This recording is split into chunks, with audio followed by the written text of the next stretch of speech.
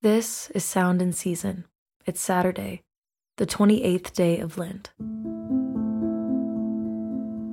Our passage today comes from the Gospel of Mark, chapter 11, verses 20 through 33. As they passed by in the morning, they saw the fig tree withered away to its roots. And Peter remembered and said to him, "Rabbi, look, the fig tree that you cursed has withered." And Jesus answered them, "Have faith in God. Truly I say to you, whoever says to this mountain, 'Be taken up and thrown into the sea,' and does not doubt in his heart, but believes that what he says will come to pass, it will be done for him. Therefore I tell you, whatever you ask in prayer, believe that you have received it, and it will be yours.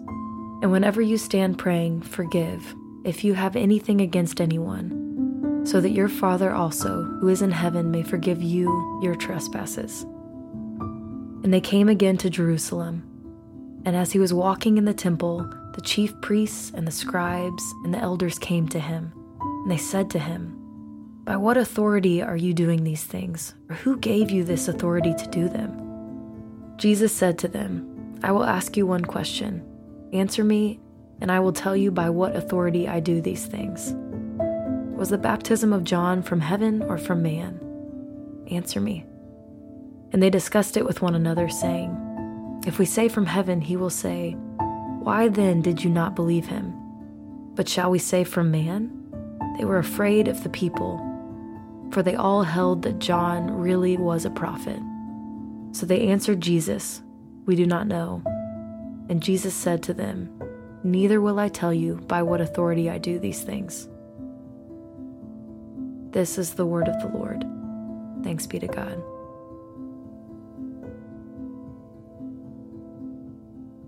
The 3rd century church father Chrysostom wrote, "Prayer is an all-efficient panoply, a treasure undiminished, a mine never exhausted, a sky unobstructed by clouds, a haven unruffled by storm. It is the root, the fountain, the mother of 1,000 blessings.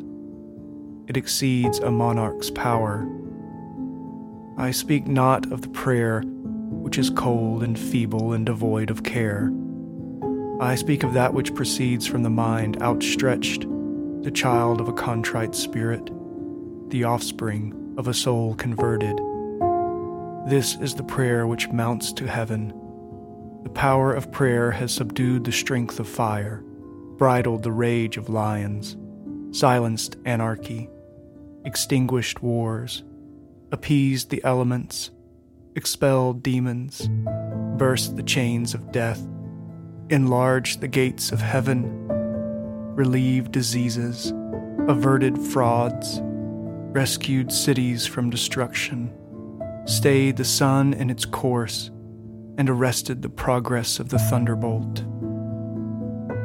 In sum, prayer has the power to destroy whatever is at enmity with the good.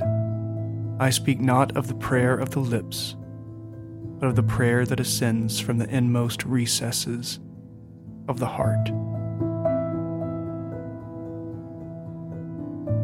Lord, hear our prayer, and let our cry come to you. Let us pray. Blessed Jesus, by whom we are given access to the throne of the Lord our God, we pray for boldness through the covenant of your blood as we petition our requests before you. Grant us the faith needed to confidently intercede, for you are our great high priest. O Lamb of God, who takes away the sins of the world, have mercy on us. Glory to the Father, and to the Son, and to the Holy Spirit, as it was in the beginning, is now, and will be forever. Amen.